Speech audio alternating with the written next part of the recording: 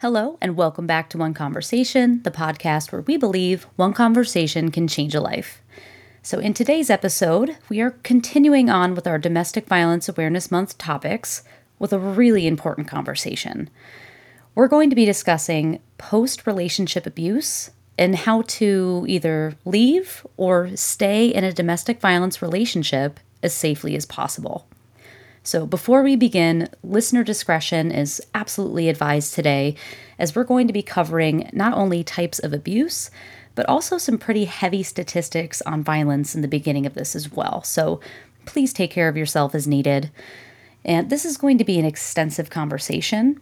As difficult as it may be, it is so important to us that we put this information out there in hopes that it might help individuals navigate how to remain in or leave a violent relationship safely and more informed. So let's start with some of those statistics. First and foremost, we know it is not easy to just get up and leave an abusive relationship. It takes an average of 7 attempts to successfully leave an abuser. I was actually just a few minutes ago doing a lunch presentation for Domestic Violence Awareness Month, and when we said that statistic of 7 attempts to successfully leave, there was this collective like, oh wow, in the audience. Yeah. Because it's something that people don't really think that it takes that much.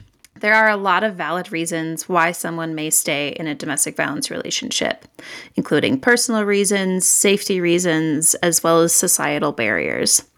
We'll discuss some of those reasons today, but if you want to know more, you can check out our episode, Should I Stay or Should I Go?, where we go through some of the many reasons victims stay. A big reason why some victims may stay in the relationship is because they fear for their safety if they do choose to leave, and statistics support this fear. We know that leaving is the most dangerous time in any abusive relationship. If there are firearms in the picture, this danger grows exponentially. Women who are in abusive relationships are 5 times more likely to be injured or killed if their abuser has a firearm. This is an upsetting thing to have to discuss, but unfortunately, this is a pervasive problem, and why it's especially important that we talk about this and also provide information on how to leave safely. There's another statistic that came out recently. I think it was from the Department of Justice, and they did interviews with folks in prison who had murdered their spouses. Oh, wow. And as they were interviewing them, they asked what the precipitating event was that led to the murder. And I think it was something like 70 to 80% of them said that their partner was either talking about leaving or did leave. And that was the reason that they ended up murdering their spouse. So this is a very real situation, is a very dangerous situation, and we know that the survivor is the expert in how to keep themselves safe in this relationship, even if it looks really dangerous from the outside looking in. So we don't want to cause widespread fear with this and these statistics, but it's really about empowering people out there to know that there are things you can do to help secure your safety and to make that decision to leave when you are ready. Because if you're in an abusive relationship, you are the expert of your life. Yes, absolutely. And this is about sharing for the sake of providing necessary resources to those who may need it. And not only is there a risk of gun violence, but survivors also may experience what we call post-relationship abuse after leaving as well.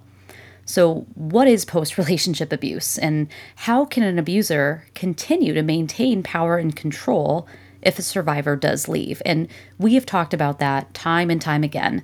Power and control is the main motivation for why someone would abuse their partner. And there's a lot of tactics that an abuser may use to do this, right? To maintain that power and control even after the relationship is over. And by the way, we're going to be giving examples of post-relationship abuse from the Duluth model, their separation abuse wheel. If you've listened to other episodes, we have continually mentioned how we have wheels for everything. We have wheels for domestic violence, teen dating violence, child abuse. We even have wheels for healthy relationships. I mean, they're great visual examples. But something to point out, the Duluth model, which is kind of the gold standard for those visuals, It was created by studying heteronormative relationships where it's male perpetrated and female victimized dynamics. But we also know that anyone, regardless of gender identity, expression, or sexual orientation, can experience this. So we're going to be sharing this through that inclusive lens, but we wanted to put that out there because we do have that post separation abuse wheel linked below in the description if you want to take another look at it. And if you did, you would notice, again, that it is through that heteronormative lens. But to dive in, because this wheel again shows all the different ways in which that kind of abuse after the relationship can be played out. So, the first component of the wheel we're going to discuss is using harassment and intimidation.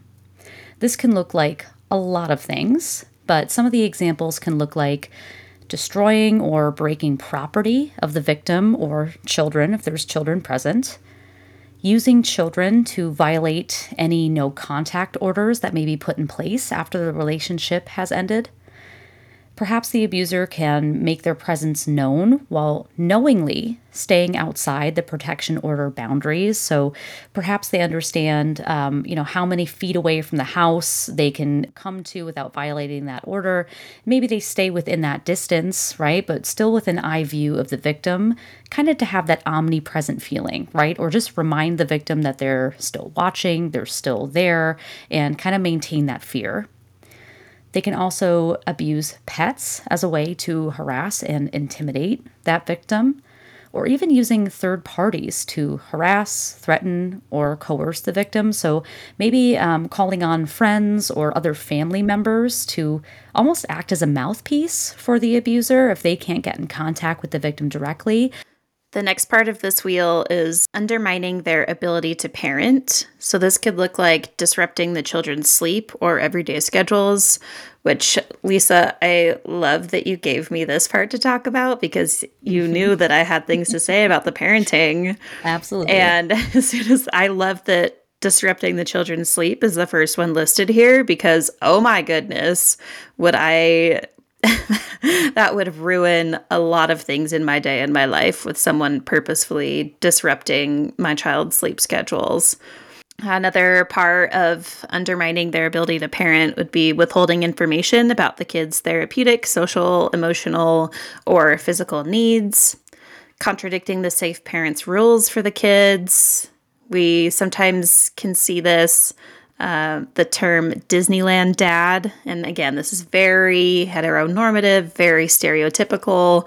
I'm a huge Disney fan, so this is no hate on Disney either. That's just a term that is thrown around is a Disneyland dad, where the mom is the one who sticks to the rules and has these guidelines, has these routines, and then the dad takes them to the toy store and they can eat whatever they want and they can sleep whenever they want and they do whatever they want. So it's a common term that we hear in families who've separated. Demanding visitation schedules at expense of the kids. And co-parenting in this way or working against instead of with the other parent is a way to disrupt the parent-child relationship. Some abusers do not mind harming the kids if they know it harms the other parent. Mm-hmm. And I think we brought this up in our coercive control episode as well, is they're just using the kids as a game piece in the game that they are playing against their victim, even if it's at the cost of the kids. It's more important to them to maintain that power and control over their partner than it is to make sure that their kids are being raised in a safe and healthy environment. So I think that says a lot about how pervasive these tactics can really be. Next up is discrediting them as a mother or as a parent. So this could be using their social status against them, whether that's sexual identity, immigration status, race, religion, education, income, any of those. Inundating systems with false allegations of bad parenting, cheating, using drugs, being crazy.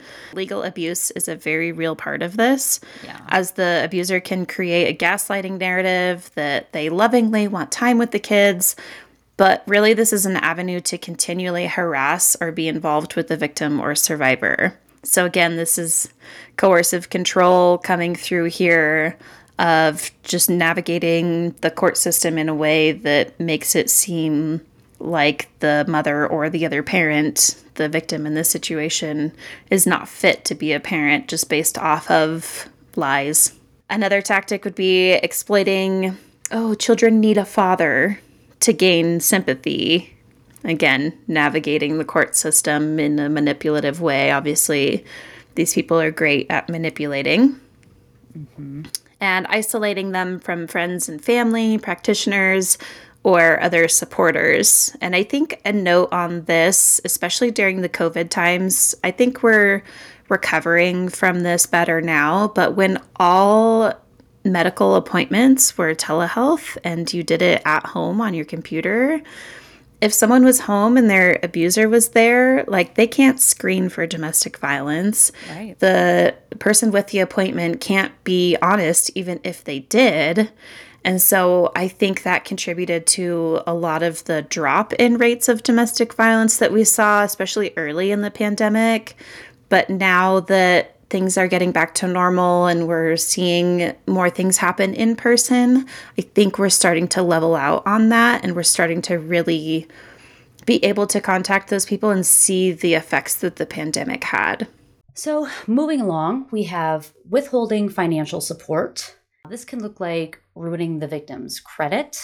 That way, it's hard for them to obtain a loan, for a new home or a vehicle, transportation for themselves, just really inhibiting them from getting back on their feet. This can also look like withholding child support. So maybe they did go to court and child support was awarded, but withholding that just to make it more difficult.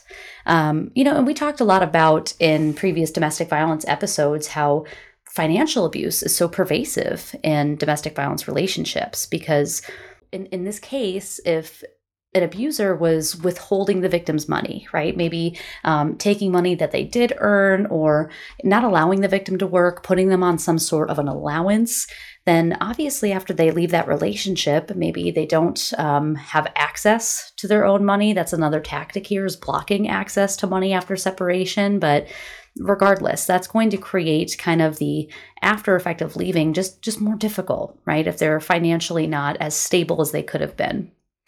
Maybe they're using court action to take their money or resources. And just litigation in the first place, right? Being taken to court, hiring a lawyer, any fines or fees associated with that. It could be a really expensive process. So using that as another way to kind of take resources from them. Or even interfering with their ability to work after the relationship has ended. So maybe they're continually stalking their victim or causing issues at work, doing things like showing up unannounced, really doing anything to put that victim in a circumstance where maybe they are suspended from work due to all these occurrences, or even get them fired from their job. So all of those things would fall under withholding financial support. The next part of the wheel is endangering children. So maybe neglecting the kids when they are in their custody. Perhaps putting them in age-inappropriate emotional or physical situations. And like Brie mentioned before, right, some abusers, they do not mind harming the children or bringing harm to them if they know it does cause harm to the victim. Or even using violence in front of the kids. And next, kind of piggybacks off of that, but the next part of the wheel is disregarding the children. So maybe the abuser is ignoring school schedules, homework, projects, activities, kind of disrupting their school. Perhaps ridiculing their needs, wants, fears, or identities. Forcing family members, new partners, or others to do the parenting work for them so they don't have to be so involved. Treating the children as younger or older than they are. And that parentification can be something that's really impactful for the kids, right? So if there perhaps is an older sibling of the children, maybe that parent is relying on that older sibling to kind of take care of the others, right? Take on that child care role, which, for a lot of kids can be a really big burden to carry and something that's absolutely not their responsibility, right? To parent those other children. And lastly, enforcing strict gender roles. So kind of dictating who they are based on their gender, maybe providing certain chores, housework, duties, just again, based on the gender of the children. Next, we have disrupting their relationship with the kids. So this could look like coercing them to ally with the abuser, degrading the safe parent in front of them, using kids as spies or to share information. P.S. I also saw on TikTok last night, which I'm just becoming the person who gets my news and fun tidbits from TikTok, finally hopping on that train.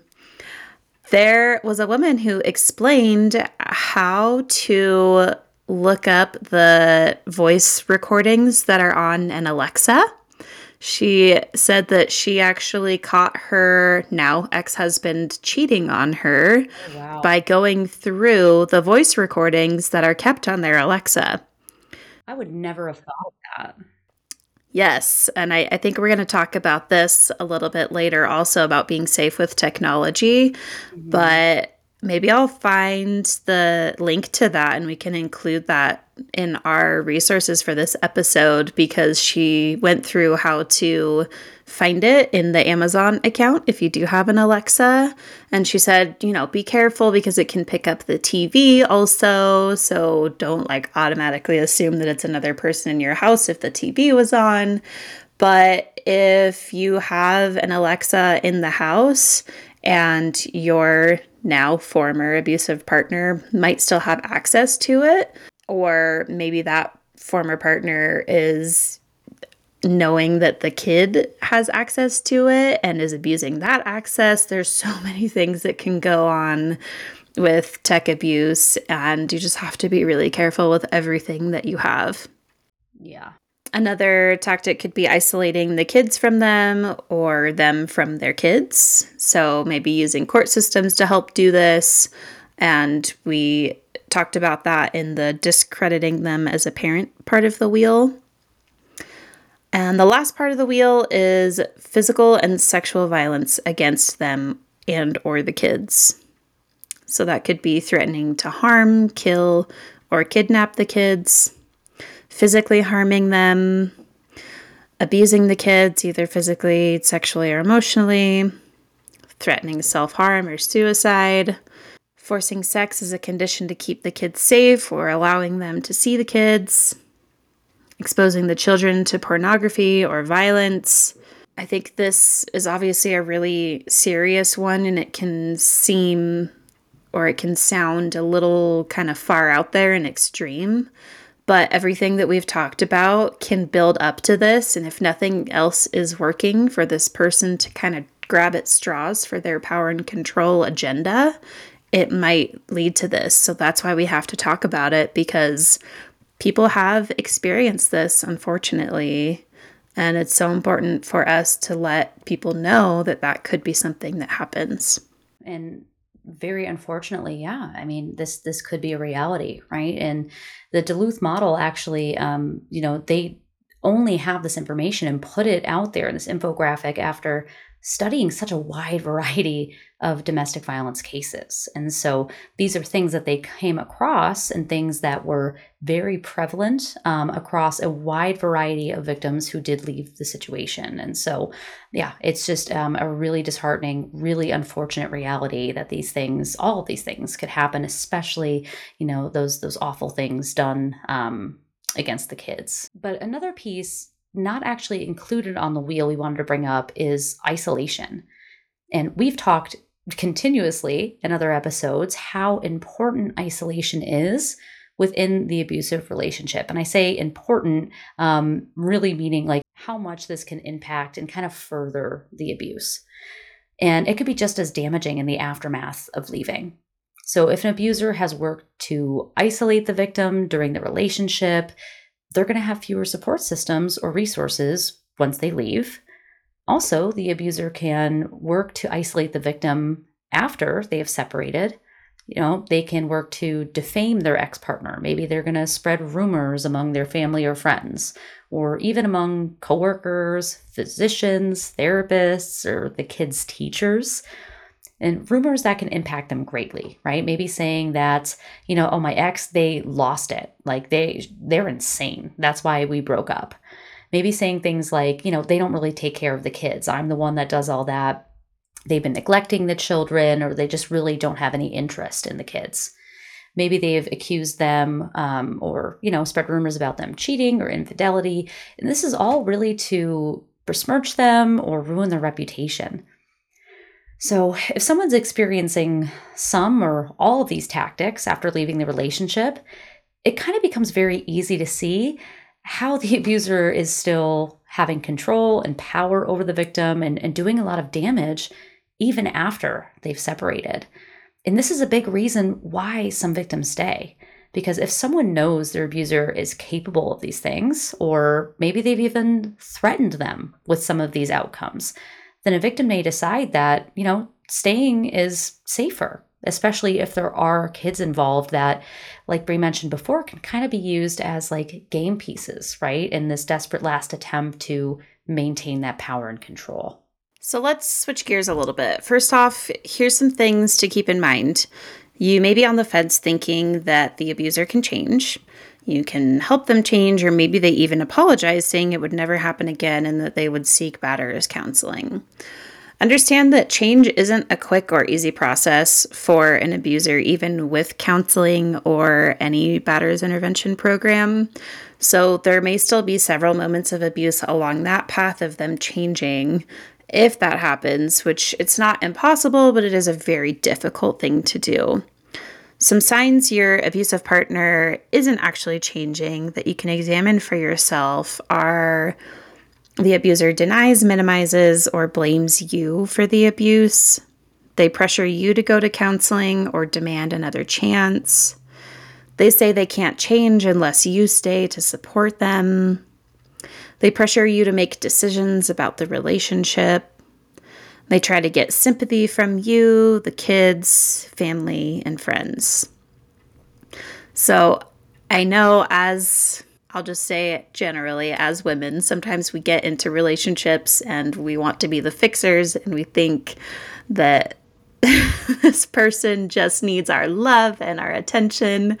I know that Leslie Morgan Steiner in her famous TED Talk talks about that he was just a man who needed her love, the man who ended up putting a gun to her head however many months later. But this is where we can look to see, okay, are we seeing signs of change? Are we seeing signs that this person can do better, or are we seeing patterns that are just wrapping us as the victim into this even farther and even deeper into the abuse? So really important to look at. Yeah, I mean, honestly, because, it could be really easy for someone, especially who has the abusive tendencies, to be extremely manipulative, right? And especially if you are one of those people, which I will say, I mean, that was me for the longest time. Something I still work on is being like that fixer, right? Like, oh, I can change them. I can make it better. So especially if you have that kind of tendency already, then yeah, it's so much easier, right? For the abuser to kind of manipulate you in that way and make you feel like you do have to stay or things can get better. But that's really important, Brie, like we mentioned, just looking for the actual steps to change. Are there action steps, or are you just hearing these things over and over and not seeing anything being done or any kind of form of change being put in place? So perhaps you recognize that the relationship you're in is unhealthy or abusive, but you don't feel ready to leave. That is absolutely your decision. There is no shame from us in the decisions that you make for yourself. It's entirely up to you and when you feel that it's best to do so, to leave that situation. As much as we know that you, your children, your pets absolutely deserve safety, peace, love, respect in your relationship, we know it's just always not that easy to get up and go, right? So with that being said, we're going to discuss maintaining your safety within the relationship, as well as after someone has left in a little bit here. But for staying in the relationship safely, here are some things to keep in mind. First and foremost, safety planning. And We did a whole episode on safety planning. So we really encourage you to check it out to get the full picture, what that looks like. We have a few of the episodes we've already talked about linked down below or just mentioned down below. So it's easier to go back, find them, listen to them. But here are a few tips we're going to share about safety planning. First is knowing your partner's red flags for abuse and maybe having a plan or a reason to leave if things start to escalate. So maybe you understand that abuse kind of readily occurs if your partner is intoxicated. Maybe you already kind of have set things. Maybe you started to, go out and take a pottery class, or you go to a book club, or, certain nights of the week you go to the grocery store.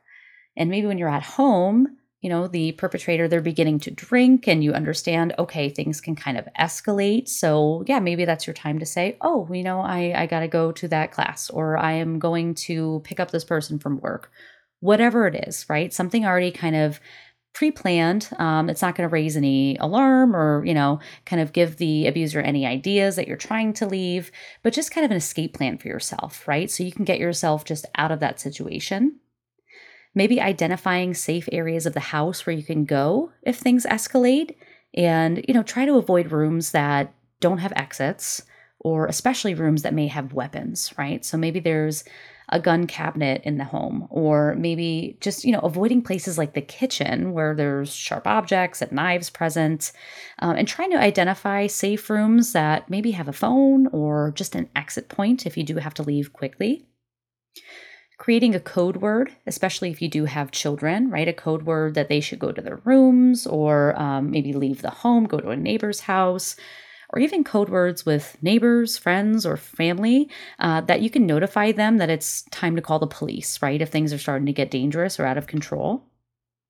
And the last part of safety planning is preparing for a quick exit, right? So if you do need to leave quickly, and thinking about the necessary items that we have to take with us and maybe having those things prepared. So again, our other episode on safety planning details, how to safely keep kind of a go bag, right? And the things that you should consider when you are planning that out as well. Our next tip is protecting your privacy.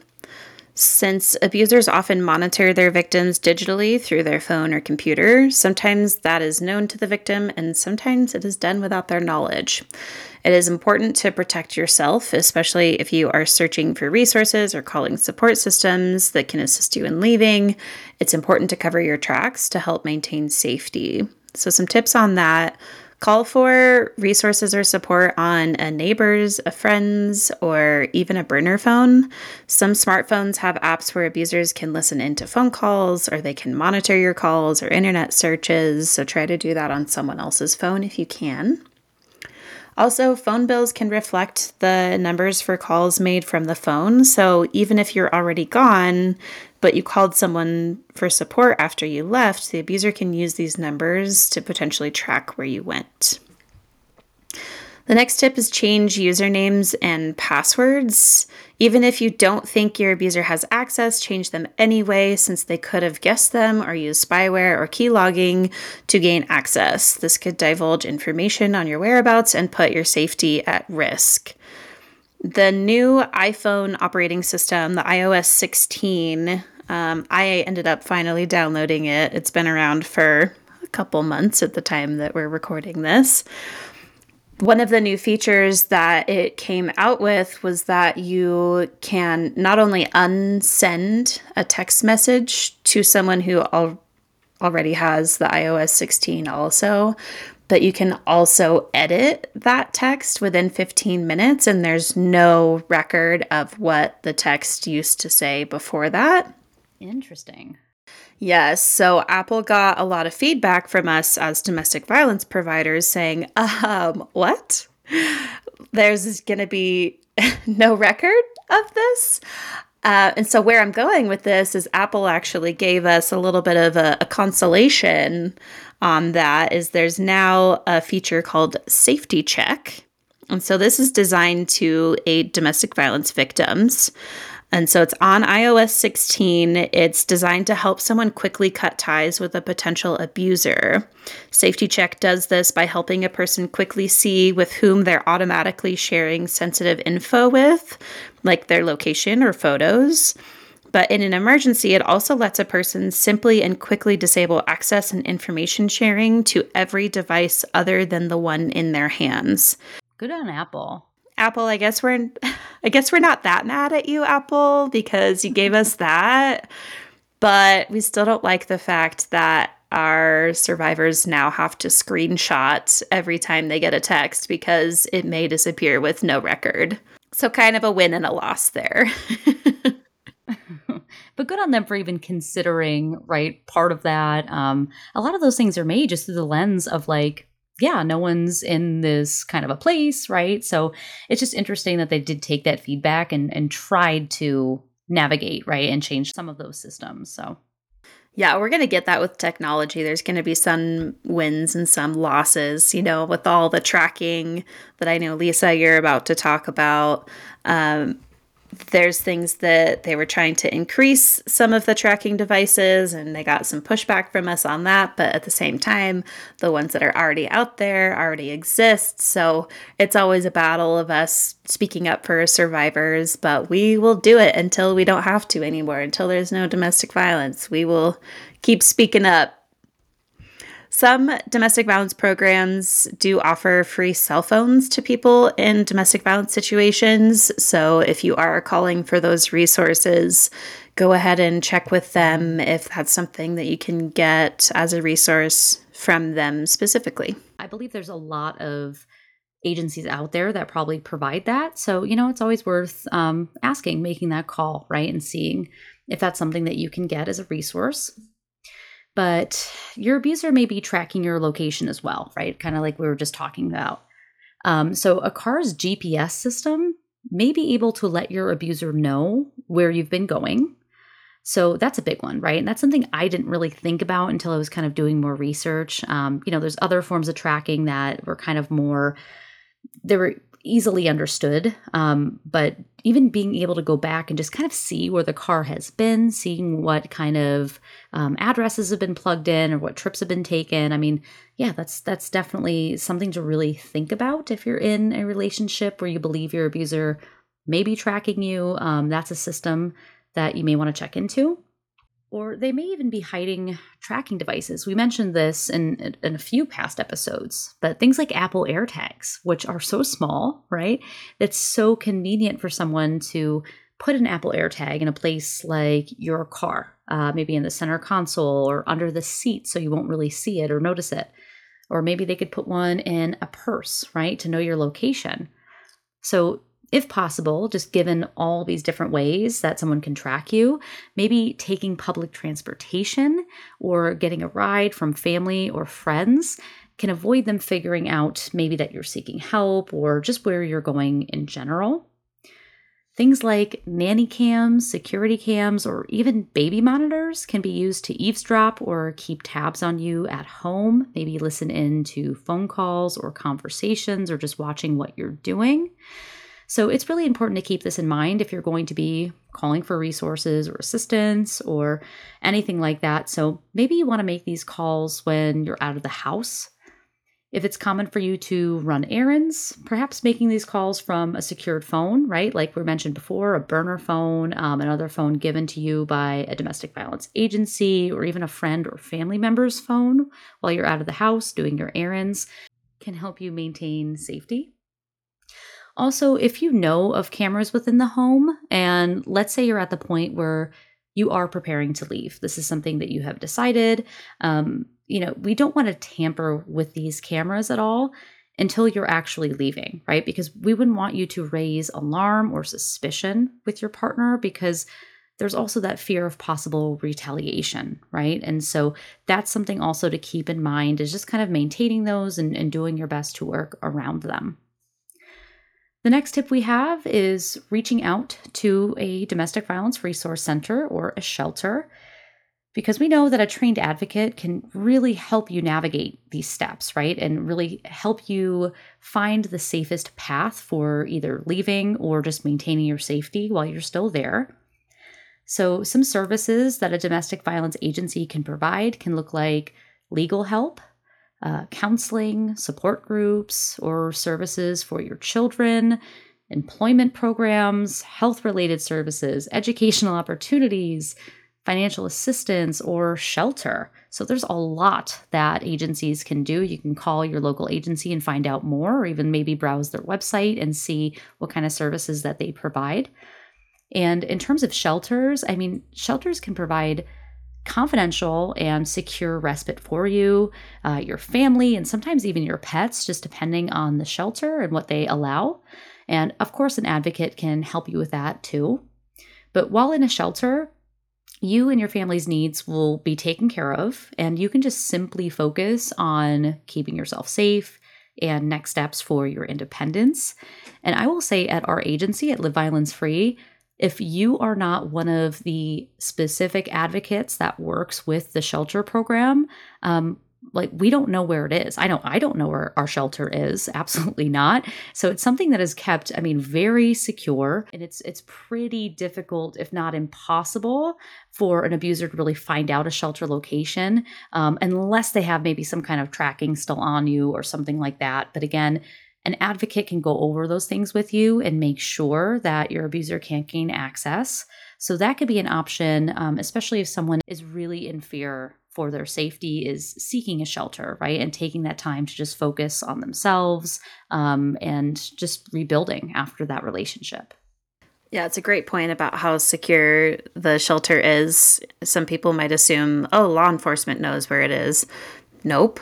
We take great care to make sure that that is not publicly known to any public or private agency other than us and the people who need to know. Also, anytime anyone staying in our safe house needs to take a taxi or anything like that, we actually have them, weather depending, right? But when the weather is okay, we actually have them pick up from a spot like 2 blocks away in any direction so that it still cannot be traced back to that location. So we do take great care for that. And here's some more tips for being safe after leaving.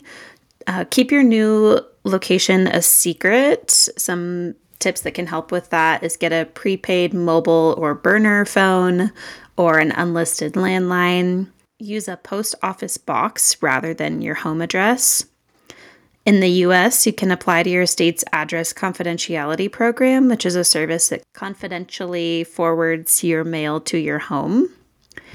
Cancel your old bank accounts and credit cards, especially if you shared them with your abuser. When you open new accounts, be sure to use a different bank.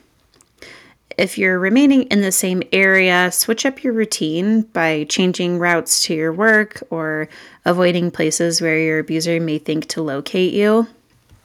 So as we talk about these things that can keep you safe, we want to make sure that it's not being said in a way that sounds anything close to victim blaming. We're telling you, you do this, you do this, you do this. And sometimes it's like, well, it's the abuser's fault. What are they doing? And we do want to make sure that the blame is placed on the abuser. But at the same time, we want to make sure these tips for safety are in place and that you're thinking about these things. We would ideally love for the victim to not have to do any of this, but it's just kind of what has to be done to keep you safe. Mm-hmm. Also, keeping a secure phone on you to call 911 is a good idea in case you see your abuser. Consider getting a restraining or protective order. Keep in mind an abuser may ignore this and it may be difficult for police to enforce it. That is sadly a reality that we want to bring up, but it can help if the abuser does follow it. And hopefully if they break it, that will be carried out in court, that there's been a violation of that. So make sure to report those violations. And lastly, take steps to heal and move on. Counseling, therapy, or support groups may help you process what happened and learn how to build new healthy relationships. Take time to get to know yourself again and understand your value and your worth. Tap into your support systems when needed, and don't be afraid to ask for help if needed. We know that it's not ideal or even fair to have to change up your routine or jump all these hoops to keep yourself safe. Like we said, not trying to come off as victim blaming here at all, of course.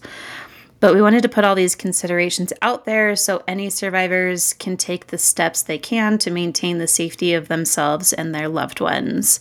And I just want to share here, it's kind of ironic that we are doing this episode because I was just talking with my therapist last week about I had a trigger that came up, and it was actually a trigger from the time when I left my abusive relationship. And so we were working it out, and we did some EMDR. I think we've talked about EMDR on this podcast, but it's a way that your body can sort the trauma.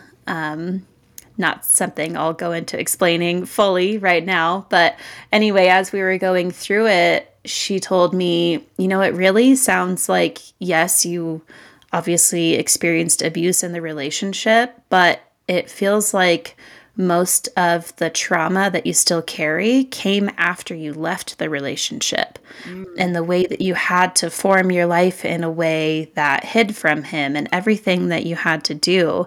And so that made me realize a lot, because even though I left my abusive relationship 8 years ago, the fact that I had that trigger and it brought me back into, I had the PTSD symptoms of being in that situation again. Right. And it had to deal with after I had left the relationship. So everything that we're talking about, I didn't have any children at the time, but some of these tactics that we were talking about, I did experience. And even going to therapy for going on 4 years and working in this field, there's still parts of actually leaving that really affect me and bring that PTSD back. So just wanted to make that real for all of our listeners, that this doesn't just happen to those people over there. It is real, and it happens to anyone. Yeah. And, I really just appreciate you for being vulnerable and bringing that up, because, it's something that is common, right? And it does happen. And that's especially why I'm so happy, as hard as this conversation and many parts of it, as hard as it was to talk about a lot of this stuff. It's just a very unfortunate reality. It's something that people go through, and we wanted to be able to talk about this, provide some information, right? Provide empowerment and support for individuals out there who may be facing this. And so with all of that, I know we went through a lot today. We covered a lot of different bases. I think it's a good time to kind of do a little bit of self-care. What we're going to do today, we're not necessarily going to do a meditation, but I wanted to share something out that I thought could be a really great resource for someone who maybe is remaining in a relationship that is violent or unhealthy, or maybe they have left, maybe like Brianna was just mentioning, right? Some of the after effects, either post-separation abuse or just kind of those lingering effects from being in that relationship. But I'm going to be sharing out a safety statement. And this is something you can practice. We also did mention this in another episode. Our lovely therapist came in. That is the same episode that we chatted a little bit about EMDR and some other great forms of therapy for trauma. I'm going to have that listed below as well if anyone's interested, wants to check that out. So for this safety statement, this could be something that is utilized, let's say if you are experiencing a trigger, right? Maybe, I'm in a safe place right now, but I'm having these feelings come up and it's starting to cause me to panic a little bit, or just kind of, I'm outside of myself and I'm back in that kind of fear, that survival mode, right? This is a way that perhaps it can bring you back just into the present. How this safety statement works is you repeat the following. My name is, of course, your name here. Today is, you include the date, the year. I am, and so for this part, you could say I am in my bedroom, I am at the park, kind of just stating your location. And lastly, just saying, and I am safe. Okay, so me right now using the safety statement can sound like, my name is Lisa. Today is October 28th, 2022. I am in my room and I am safe. And this may not seem like a lot, but in reality, if we start to get kind of lost in what I call, this is for myself, I don't believe this is any kind of a like a diagnostic term, anything like that. But there are times where I get caught up in what I call a trauma loop, where maybe I have a trigger. If I'm in that trauma loop, if my mind kind of starts spinning, right, and I'm thinking about that past trauma and I'm suddenly revisiting it and I'm feeling it and I'm there experiencing it all over again. Although this safety statement doesn't seem like this is something extremely powerful, it really can be, right? Because sometimes we just need to remind ourselves, if we are safe in this moment, where we are, what the date is, maybe what the time is, and the fact that I'm safe. It's something I encourage you to try out if you do get triggered. So I thought it was a great thing to share, especially for today's conversation. And I encourage you all to try it. So if you want to try that right now, my name is, today is, I am, and I am safe. So I hope that's a useful tool for the toolkit, right, of overcoming trauma and things like that. But on that note, we're going to go ahead and kind of close out here just with some last thoughts before we leave today's conversation. And some last thoughts from me are going to be that if you've ever been in an abusive relationship or if you're in one currently, just please know it is absolutely not your fault. You are not alone. If you have attempted to leave the relationship and maybe come back to it, maybe a few times, just know that that's extremely common. Again, like that statistic in the beginning, it takes an average of 7 times to successfully leave a violent or abusive relationship. So I just wanted to put that out there, right? Like, you deserve love and respect. And yeah, you're not alone. There's a lot of agencies out there that would be more than willing to help you navigate whatever you want to do in that situation, whether it's stay in the relationship. And of course, they're going to do that without shame, right? Agencies are really there to empower you, to give you tools, to give you resources, and start giving your power back by letting you make the best decision for you. My last thought for today is a reminder that not everybody in an abusive relationship even identifies that they are in an abusive relationship. I know personally for me, I didn't identify as a victim until after I got out of the relationship. And maybe that's what really contributed to the trauma of leaving the relationship. I just wanted to throw that reminder in there because we can see this happening from the outside in, but you really don't know what that person is going through. And then as they leave the relationship, now there's all these other things that they have to worry about, and it can feel kind of perpetual, like the relationship is over. You can put that in a little box, but then this process of living your life after abuse feels like it's just the rest of your life. You have this to deal with. But with therapy and with support and with reminders that you are safe and with building yourself up to the person that you've always wanted to be, that is how you really recover from this. That's how you move on. And that's how you maintain hope when you leave a relationship. Yes, I'm so appreciative that we end on those notes, right, and just share that out. But I just want to say a big thank you to our listeners out there that decided to be a part of this conversation today. Just take in this information, again, as difficult as a lot of it may have been. Being in the role of preventionists, we know that education, it's really one of the biggest components for how we can maybe be on the road to ending some of these issues, right? Just the awareness in and of itself, even if we're not in an abusive relationship, I mean, a lot of this information can greatly help someone else, right? That maybe we love and care about that are going through these things. So, again, just a big thank you to our listeners out there, and we hope you will join us for our next conversation.